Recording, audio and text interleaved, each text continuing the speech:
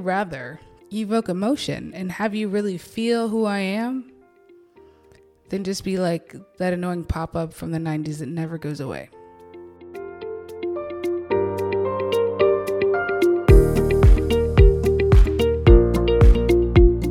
You're listening to the Unapologetically Unstoppable podcast.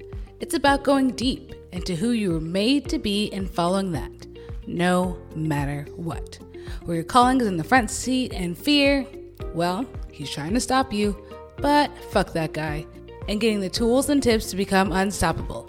I'm your host, Jeanette Peterson, where not too long ago, I had to find my calling. Here, you'll hear from me and other online experts on how to discover your calling, the steps to make it happen, and how to monetize it. I believe when we're unapologetic about our calling, we become an unstoppable, expansive force. So let's get started.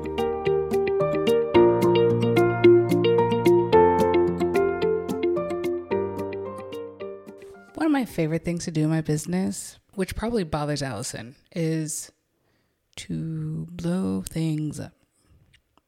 I mean, like, not actually blow things up, but I mean, like, completely change things. Like, well, that didn't work. Let's start completely over. Let's do something totally different. Not like totally different, but like, I like to do that until I feel like it's just right. It's more like things I don't feel like are 100% in alignment. So I'm like, fuck it, let's blow it up. And she's like, what? But the thing is, I have no sunken cost fallacy. Okay, that means like I don't get attached to things very well. I have commitment issues anyways, right? Like, but I think it's a good thing in business because if I don't become too attached to something, it's okay to change it. That's how I can improve on things. Yes, I do think it's the most brilliant thing I've come up with at the time. And then I'm like, oh, wait, but it's messed up here, here, and here. Let's blow it up and start over. I'm not one to like completely patch things. Sometimes I am, you know what I mean? Like go to a Han Solo and the Millennium Falcon. Let's put some new sprockets in them, whatever, the thruster mount, blah, blah, blah. Sometimes you just gotta get a new ship. And I'm not talking about like getting the new hottest, shiniest ship, but I'm like, sometimes you just gotta get a new ship. That's it. This one is not the one. Try it out. Feel it out. I'm big on experimenting. I am so big on experimenting. Trying things out. Seeing how the flow works. And then changing it based on that. I don't just blow things up to blow things up. If I did again. I think that when it comes to business, you have to be willing to do that. Me and my husband were in business together, and he would create these posts for Instagram. He'd be so enthralled in every single word and make sure that they were perfect and make sure that it was like the best thing he had ever come out with. And it would take him hours to make one post.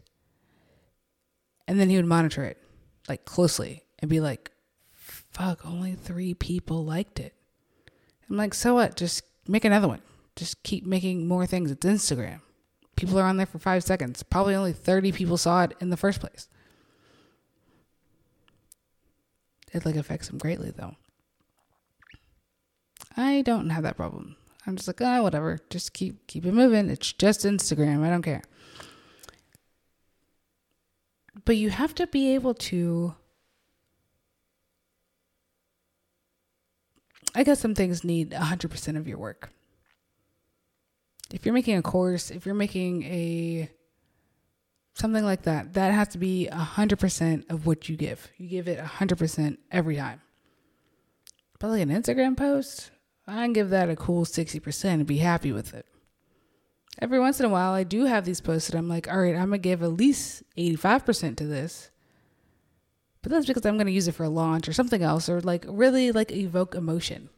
I'm really starting to do this less is more thing. I tried the Gary Vee, like shove as much content down their throat thing, and that does not feel in alignment with who I am. I just can't do that.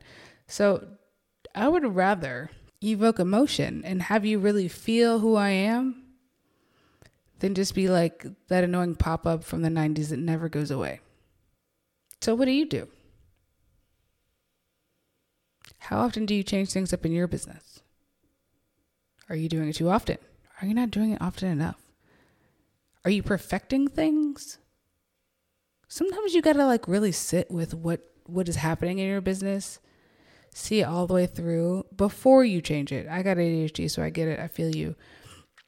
But like, are you offering too many things? What is your ICA? Like, what stage are they at? What things can you offer them? We're about to break our business down back to the old school way. Like, we're about to have the things that we offer for each ICA stage and then get on a sales call, because I loved doing those, and only offer that one thing to the person that we think would fit it. And that's it. If they say no, then they say no. Because it has to be in alignment. It has to be in alignment with what we're doing right now. I don't want to make up things for people. I don't want to just say yes to anybody. I can't do that. My energy cannot handle that right now. So are you in alignment? Is your stuff in alignment? Are you blowing things up? Are you keeping things around? DM me on the grams. Let me know.